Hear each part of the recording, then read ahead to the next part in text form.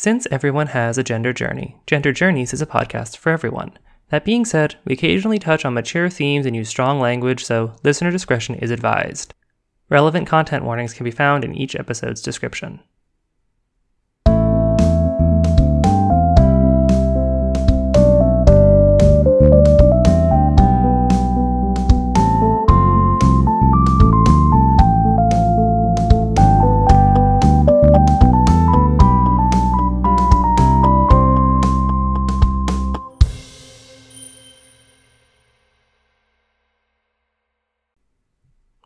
Hello, everyone, and welcome back to Gender Journeys, the podcast where we talk about just what the heck gender actually is in context.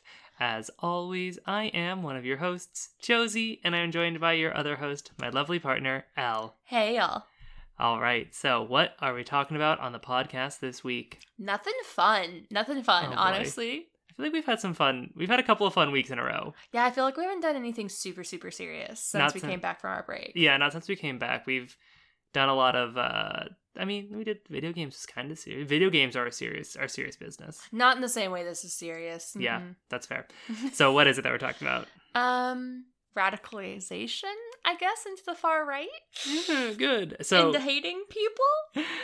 Specifically this week we're talking about how anti-transness can and often does radicalize people into the far right, or at the very least put them in very close contact with the sort of content that would do that radicalization. Draws you into the sort of neo-Nazi style content. So we're going to start off by describing a real research paper that I came by in the form of a TikTok that itself is about TikTok. We will also link the TikTok below, but if you go into the comments on the TikTok, you can find the actual research article, which is published. Yeah, and I'll probably just directly link the research article too if you want to start there, but I mean... Brilliant. Josie's going to do the work for you. You don't even have to use TikTok. But I mean, it is real work to read scientific articles, so the TikTok is also very helpful for contextualizing and understanding what happens in it. Right, and we're also about to describe basically what the TikTok goes over. Yep. And I just want to do a disclaimer. At this point, often this podcast is Josie and I just talking about Josie and I's opinions, and they're well-formed opinions, and they're we have a lot of resources backing them up, but that's not what we're about to do for a moment. We're just going to convey to you this actual research that's not opinion-based. Yeah. It's somebody did real research. Right. And the real research that somebody did is on TikTok, which I think is really cool. I think that people who are actually actively researching TikTok is lit, by and large. I mean, not to do a complete, Are you about to talk about your opinions while we're doing the scientific portion of our episode? I was just going to say, maybe we should have done that back when Facebook started off and we'd be in a better place. Same with Instagram. Good Lord. Anyway, back to the thing. So somebody who's an actual researcher, I just feel like I need to keep hammering that home because it's important. Yeah. She made a new TikTok, a brand new, not having any interaction TikTok account. And she followed 14 individuals who are known to post transphobic content. Mm-hmm. And then she exclusively interacted with transphobic content. Now, context for people who don't use TikTok. First off, impressive. Second off, get on it. It's the way of the future. All the good, all the bad, it's all here. Anyway, for those of you who don't use TikTok, though, you have two main ways of interacting with TikTok. You have your following page where you can scroll through videos exclusively of the people who you are following. And I think the following page is organized chronologically. Notably, I spend a lot of time on TikTok and don't even know because I, like most TikTok users, don't use the following page. I exclusively use the For You page, which is what makes TikTok TikTok. Yeah. So the For You page is curated. It is not chronological.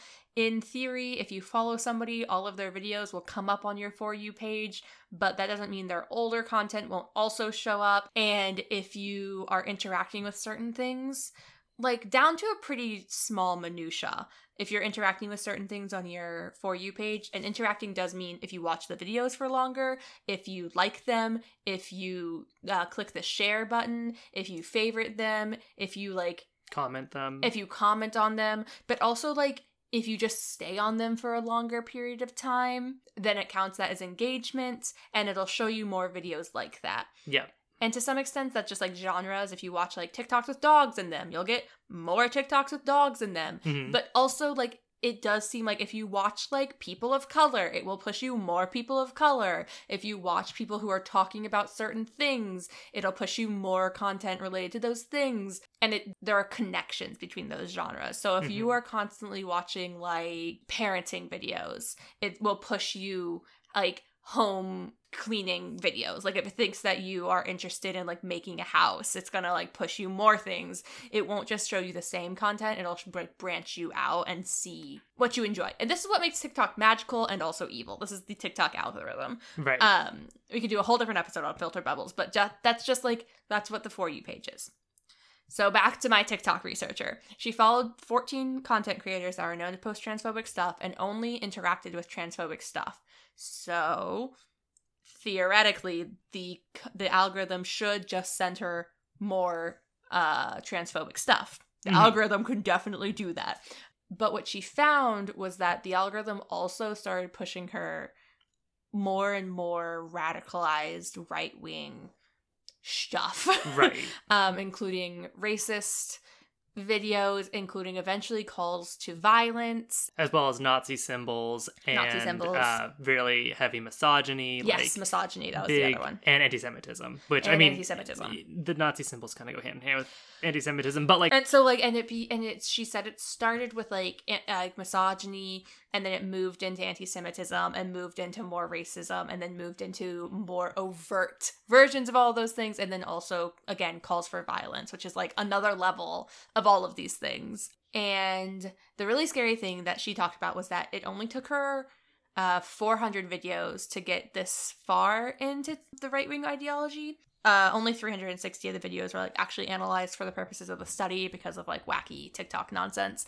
But it only took her 400 videos. And like for some of you, especially people who don't use TikTok, that might feel like weeks worth of content. Yeah, I mean, like if I watch 400 videos on YouTube, that's like literally months. Yeah. But by her math, that takes the average TikTok user about 2 hours because videos are very short on TikTok. The longest they can be is 3 minutes. And most people don't interact with videos for 3 minutes. Yeah. So that means if you were transphobic and you downloaded TikTok and you only were looking for transphobic stuff, you could be having calls to violence for racist, anti-Semitic, and transphobic. Also calls to violence for transphobic reasons are bad.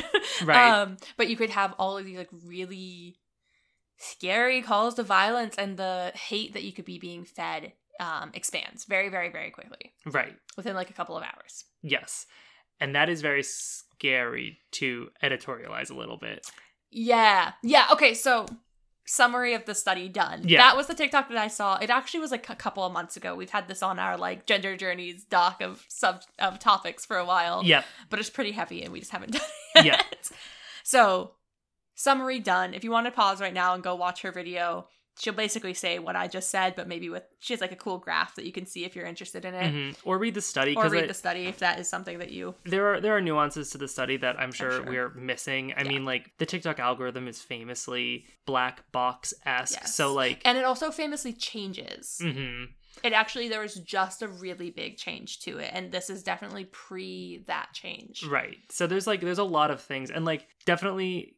check out the actual content and like get a little bit better understanding. This is where we're gonna stop actually talking about the science that happened though, like talk about our opinions. Talk about our opinions, our feelings. Yes, just what you come here to Gender Journeys for. Our feelings. Our snowflakey little feelings. Look, bitch. So I think one thing that's really interesting on this video and on this sort of research paper is it's really one of the ways that you framed the like kind of wrap up on that, and only like technical truth that you can maybe pull from this is if you go into TikTok being overtly transphobic, then this is the sort of content you'll be fed. Because like they say in the research paper, first thing they did was follow 14 transphobic people, right? Which kind of seeds the algorithm for you. The people that you follow, like when I downloaded TikTok, I followed a bunch of like gay and leftist shit. And like, you know, that made my TikTok experience a lot easier to get into. And if you don't follow anybody because you don't know any content creators, you just get fed like memes, random shit, memes, the actual TikTok dances that everybody thinks TikTok is about, but like I've never seen. Yeah, and also it should be said that even deeply transphobic people also do other things. So, like, most people aren't going to only interact with transphobic content. Right. They will also, you know, have a dog or, like, be interested in hunting or something. Like, they'll have other interests that will complicate this. And so I think that what's interesting about that is, like, if you go into TikTok and you're like, I want to see, you know, rad femme, traditional feminism. Yes. Like, or traditional femininity content, and you go in and you specifically follow a bunch of people who are very clearly transphobic on their face, you're going to get this. But I think the thing that's kind of interesting about how TikTok works as an algorithm and as a platform is that the people who go into this situation don't have to be like, I hate trans people to fall into this sort of trap. And I think that's what's really insidious about transphobia as a concept, as kind of like a gateway into these sorts of political circles. The TikTok creator that we're referencing called it a gateway prejudice. Yes. Because, like, you can really casually, especially if you're not very well informed on gender, really casually just kind of be like, men are gross and scary, and men who dress like women are gross and scary, and then kind of just trip and stumble into seeing transphobic content. And then if you don't have any, if you agree, or if you have no, like, other intersecting or conflicting viewpoints and only interact with that, then eventually you fall into this. So it might not literally only take you 2 hours, but, like... Yeah, because I think that often, like, I think that you saying rad femme is, like, a good example, because if you go on looking for rad femme stuff, I'm sure there's rad femme stuff, and my bet would be that rad femme is a similar pipeline as this person explored. However, like, you're also gonna get pushed, like, cottagecore and, like, witchy and, like, aesthetic TikToks. And you will probably interact with some of those too. So your algorithm, like, I think that this was an example of a very, like, direct, like, a as the crow flies path directly to the jackpot. And I think most real humans, because again, even, like, the shittiest of, like, deeply transphobic, deeply right-wing radicalized people have beliefs other than hating people, right? Like, that's something that I think our media and, like, our good guy, bad guy dichotomy in this country right now tries to erase. But they have other interests. They have other things they do. And often the way that they frame their actual beliefs, both internally and externally, is not necessarily about hatred and more about some sort of, like, positive protective instincts, which are, like, I mean... nobody thinks that they... But, like, but they also have things that are just unrelated to identity. They're gonna... I mean, I said hunting kind of sarcastically, but, like, the hunting might be it. Like, they're gonna have hobbies. Like, they're gonna have things they do. They're whole people. So. So, like, it's gonna be a less direct path, but I think it'll get there eventually, because that's another thing. The TikTok algorithm is... Like, if you are like, well, the TikTok algorithm couldn't possibly do that. Bestie... Don't underestimate the algorithm. It's scary how many things it can do concurrently. Like, it can... Again, it's scary. It is a very advanced algorithm. And it is the current ultimate iteration of the algorithms that have been running the internet for, like, a long time now. Like, I mean, like, to the point that this is something that I'm on Book Talk, which is, like, y'all, I make y'all listen to how much I read, so this shouldn't surprise anybody. And I don't know if this is necessarily true, but there is, like, a theory that seems to be well-founded on Book Talk that TikTok's algorithm will recognize the books in the background of Book Talk people that you interact with more, and then push you other Book Talk people who have similar books in their background. If you ever find yourself being like, well, it couldn't possibly do that, I would take it with a grain of salt, and my assumption is just that it can. Whatever you think it can't do, it probably can. Right. And maybe it actually factually can't. Kind of like how the whole thing, people are like, Google doesn't, quote unquote, actually listen to you. It's just really predictive. But also, like, that's anyway, fair. This is not about the TikTok algorithm, but... Well, it's a little bit about... Don't underestimate that shit. It's a little bit about the TikTok algorithm. That's true, it is. It's the current pipeline towards radicalization that most people go down.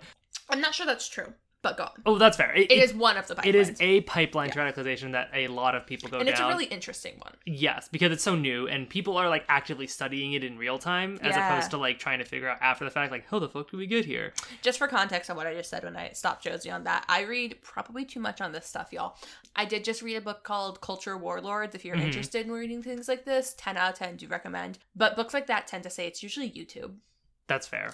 Longer form essays, I think, have more time and space to get these points across. But I think that also could be because people who are writing those books, first off, Culture Warlords, I don't remember when it was published, but it couldn't have been written less than like 2 or 3 years ago. And TikTok is like very new, especially for books that went through the publishing industry. Like, yeah, it takes a long time to get a book actually published. Much longer than it takes to get a paper published, like in a peer-reviewed, like a scientific paper. Yeah, which also can take a really long time. Which can also take a long time. But so it could just be that people aren't studying it enough. But from what I know, it has a lot to do with YouTube right now. Right. But so even putting aside like which particular algorithmic paths are sorting us into these filter bubbles and radicalizing people, there is something very specific and very relevant to this podcast about the way that gender as a concept is used as like that first step down the rabbit hole. I think the pipeline is broadly applicable, regardless of if you're talking about TikTok, where it's run by an algorithm, or just like people. Because people who are trying to radicalize you, and that sounds so like aggressive and predatory, but like just people who are trying to get you to believe the thing that they believe, know not to be like, hey, I'm not going to say something right wing, but let's say leftwise.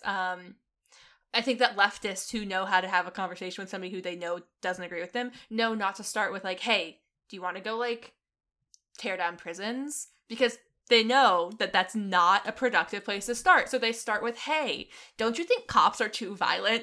And then we work up from the fact that cops are too violent is directly part of the fact that prisons are fucked up. Right. You know, like but you can't just like throw people into the deep end like that. And so I use that, I use a leftist example to just say like, that's part of convincing people. Yeah. Or regardless of what you're convincing them. Even if we're talking about a leftist example, like even go a little bit deeper and tie it a little more directly into this.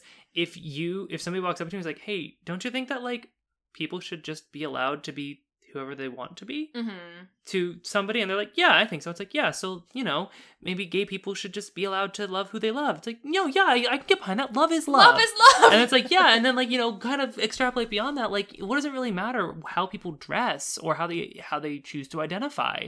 And then, you know, like that's another way you can kind of like get those stepping stones of like, do you agree with this basic concept? And so it's insidious about the anti-transness is, you know, the world is broadly a kind of shitty, dangerous place for feminine presenting people, many of whom are AFAB. Yeah.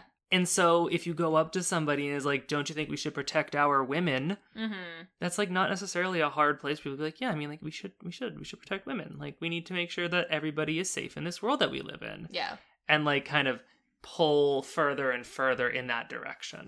See, I would argue though that the transphobia doesn't require any pulling, because I think the reason that this pipeline starts with transphobia is because transphobia is still so acceptable in our society. That's a very good point. This is not saying that like, oh, we cured racism. Please. I hope all of our listeners know us well enough to know that we do not hold that belief.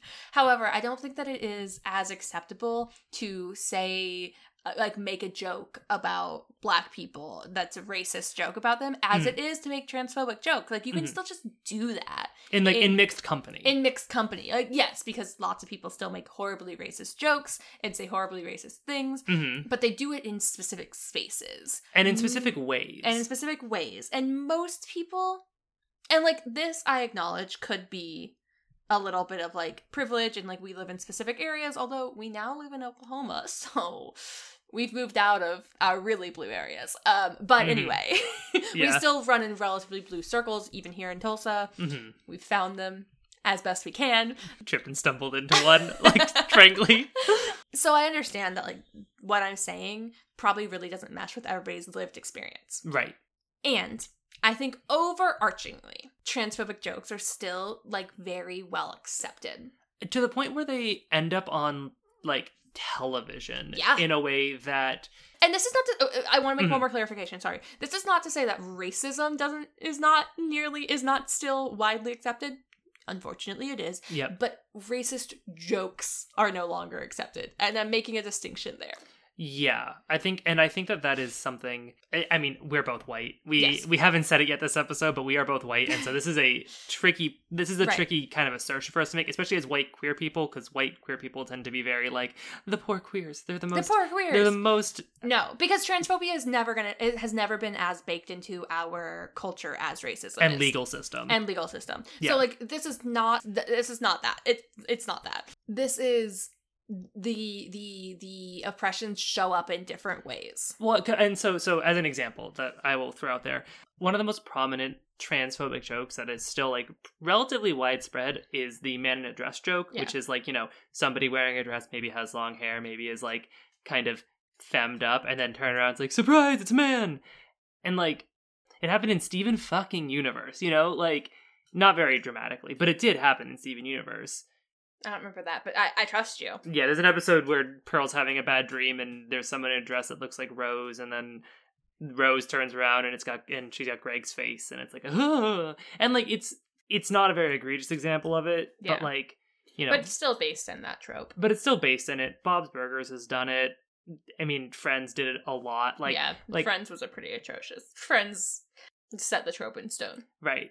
And so like, I think that is an example of something that it still happens often enough and in a varied enough amount of media that people don't like realize that it's a transphobic joke. Yeah. Like, the joke is, haha, man in dress. Yeah. And they don't really fully comprehend, like, oh no, that's weird that we think it's funny when somebody who has a beard wears a dress. Yeah.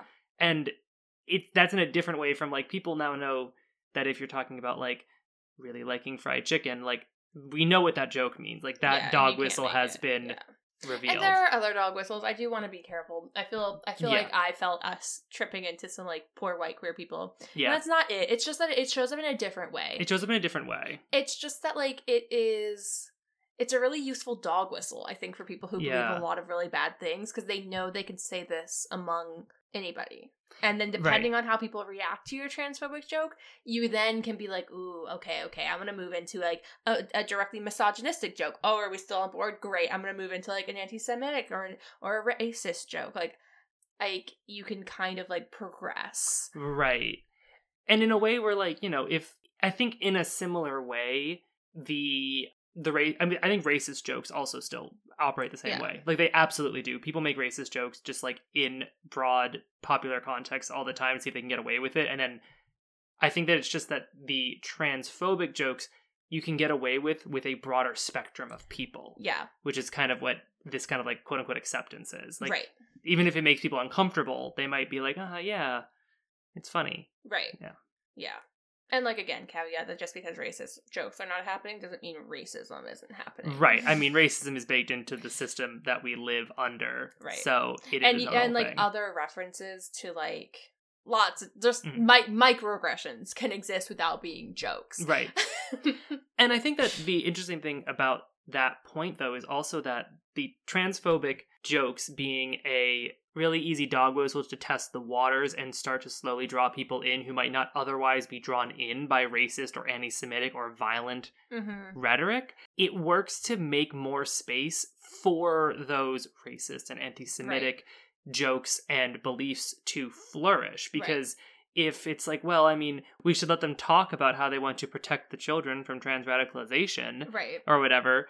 If that feels like a thing that it's like acceptable and normalized to just like have a rational conversation between two people about, then it makes more space for the other beliefs that might be involved there, which would be things that are overtly anti-Semitic, racist, and violent. Right. Yeah. Yeah. And I think that it also like, it means you can actually talk about things out loud. I think that even a lot of racist rhetoric at this like moment in our history is that you shouldn't talk about race. That's the racist rhetoric, is that we should just not discuss race, and if you're discussing race, then you're the racist one. That nonsense. Yeah. But that means they also aren't supposed to discuss race by their own rules. We don't see race, the colorblind nonsense. Whereas that rhetoric is not true of transphobia. Right, true. I also feel like we've gotten really far into a Gender Journeys episode and not talked about Texas. So I just want to mention that I'm aware of what's happening in Texas, but not ready to talk about it yet. That's a very good point. That just like dawned on me as I was saying something about transphobia. Because that is that is relevant to this discussion, because that is Absolutely. Like, we won't delve into it because we're not ready to talk about it yet, but that is an example of how transphobic rhetoric is a foot in the door for just, like, being awful. Yeah. Just general horribleness. Right. Yeah. So, I mean, be safe out there if you're in Texas, but I do think that it's interesting. I think that the fact that these bills are being written that are, like, directly targeting, like, in their words, trans people is it's the next level up of this, like, joke versus not joke. Because there are laws that directly target Black people. Do not get me... I'm looking at you, frickin' Georgia, and your voting laws. I'm looking at you. They directly target Black people, but they know that they can't be like, haha, Black people vote on Sundays, so we will not be having polling on Sundays. They can't put that in the law. They're making up other things, whereas I think the difference, and this does not make it worse, it just makes it different, is that right now in our current cultural climate in this country, you can literally make laws that say, if you are raising your trans child, it's child abuse if you let them be trans. Right, like it can say... And that also comes back to the fact that, like, queerness is, like, quote-unquote a choice, and it's not, like, genetic and, like, whatever. It comes back to some other stuff. But, like, I think that is a difference that I want to be very, very, very clear. Right. Does not make it worse. It is just... It makes it different. But it's very telling that, like... And I think, interestingly, speaking of queerness broadly, too, like, it's very difficult currently to make laws that explicitly say, like, it is illegal to be gay. Like, you can't make sodomy laws anymore, broadly speaking. We've canceled sodomy laws as a culture. Right. And so, like you said, you can't make laws that are like, it's illegal to vote while Black. Like, you can't say Black people cannot vote. Or, like... You also, for instance, just because the way you said that made me think of this, you can't literally be like, it's illegal for Black people to drive, and yet talk to any Black people. It's a different experience. Right. The police, even though we know for a fact that they do, can't write into their rules that they should pull over Black people. They just do it. And, like, it's just, it's a difference that is still interesting and important. Right. And I think that's the way that anti-trans legislation can be explicit. Like, bathroom bills are super explicit about, like, what they are targeting, and the rhetoric around them are super explicit about what they are targeting. And, well, bathroom bills aren't always, because you have to go into the one that's assigned by your sex, your birth certificate sex, but sports ones are. And ones that affect children often are. Right, like the one in Texas, for example. And so the way that legally things can be explicit, and the way that, like, the punchline in a lot of jokes can be explicit, like, haha trans, haha gender. Yeah. That is part of what allows it to be a gateway. Mm-hmm. And also a very big reason as to why, like, we as leftists need to be very, like, you know, careful about not letting that shit fly. Right. Because, like, it's not okay to do transphobic. that. To be transphobic. Like, that feels like a weird thing to say as a trans woman, but, like... Yeah.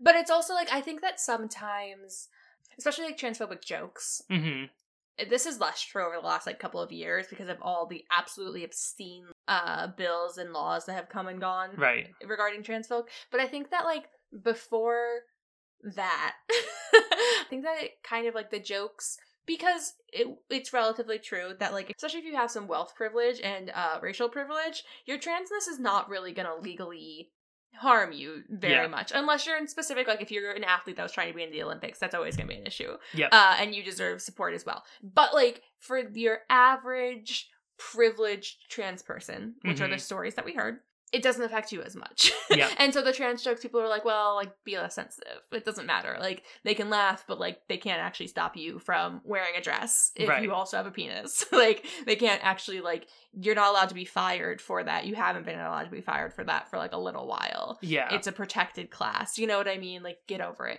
This is why that's not a valid argument. Yeah. And to tangential but very important point that I do believe we've talked about on this podcast before, a lot of the conceptions of what are generally socially accepted as the, like, quote-unquote gender roles and, like, gendered signaling comes from white Western ideas of masculinity and femininity.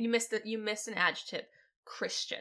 Yes, white Christian American ideas of masculinity and femininity. And so a lot of people, non-white people who are performing gender and who are trans, are, like, extra super duper policed by these sorts of jokes. Like, a lot of this thing that gets pointed out a lot on like my Tumblr, that like a lot of the kind of more like transphobic or trans exclusionary or like radical feminism sort of like jokes about trans people so often target women of color, Yeah. usually Black or Asian women, who appear quote unquote more mannish and like, which we done that episode? We've been meaning to do an episode on for a while about specifically that. Like, yeah, I don't know if we've done already- that exact thing yet, but it's tough for us as two white bitches to talk about. and like similarly, Black trans women have a really hard time accessing, looking feminine according to the people around them, because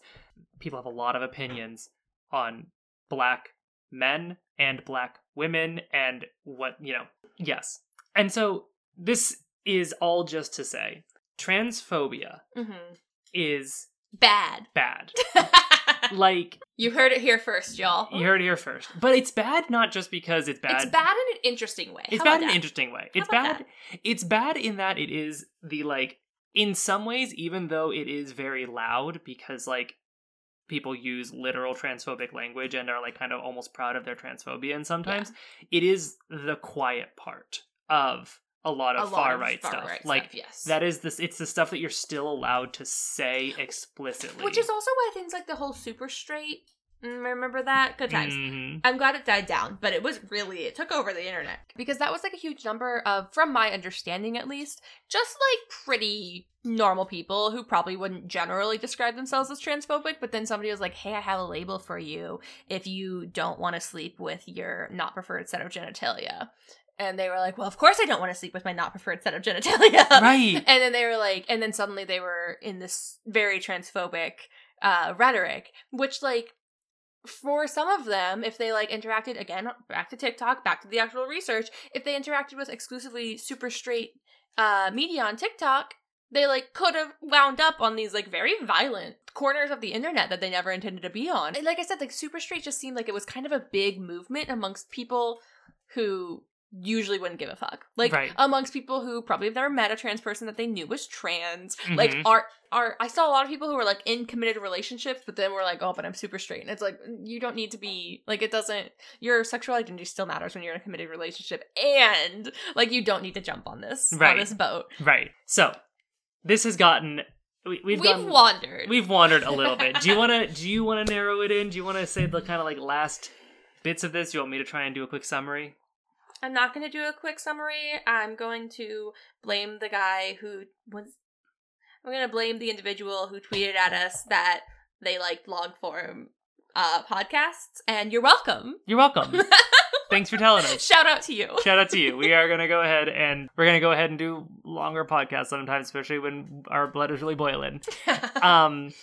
Yeah, this topic, the main takeaway, if you take anything away from this, be very wary of transphobic content, even transphobic content that maybe seems like kind of funny or kind of reasonable, quote unquote. Or stupid. Be very wary of it and be vigilant for the fact that, like, these are things that people do in fact use as dog whistles and things to try and indoctrinate people. And, like, it is a very easy way for a broad swath of the population to get involved in some, like, pretty scary and harmful rhetoric. Conversations. Yeah. So, all right. I think that's where we're going to wrap it up this week on Gender Journeys, the podcast where we talk about just what the heck gender actually is in context.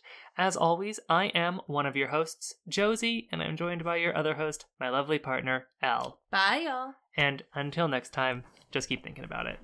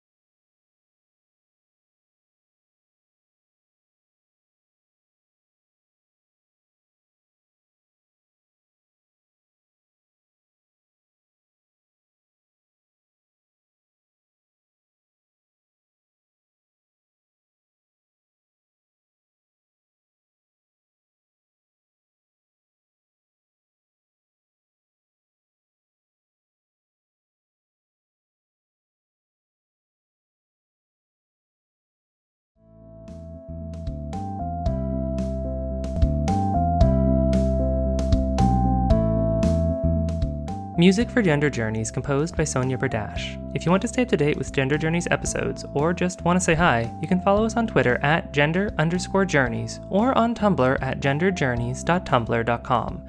You can also find us online at josiewrites.com/genderjourneys. We hope to hear from you soon.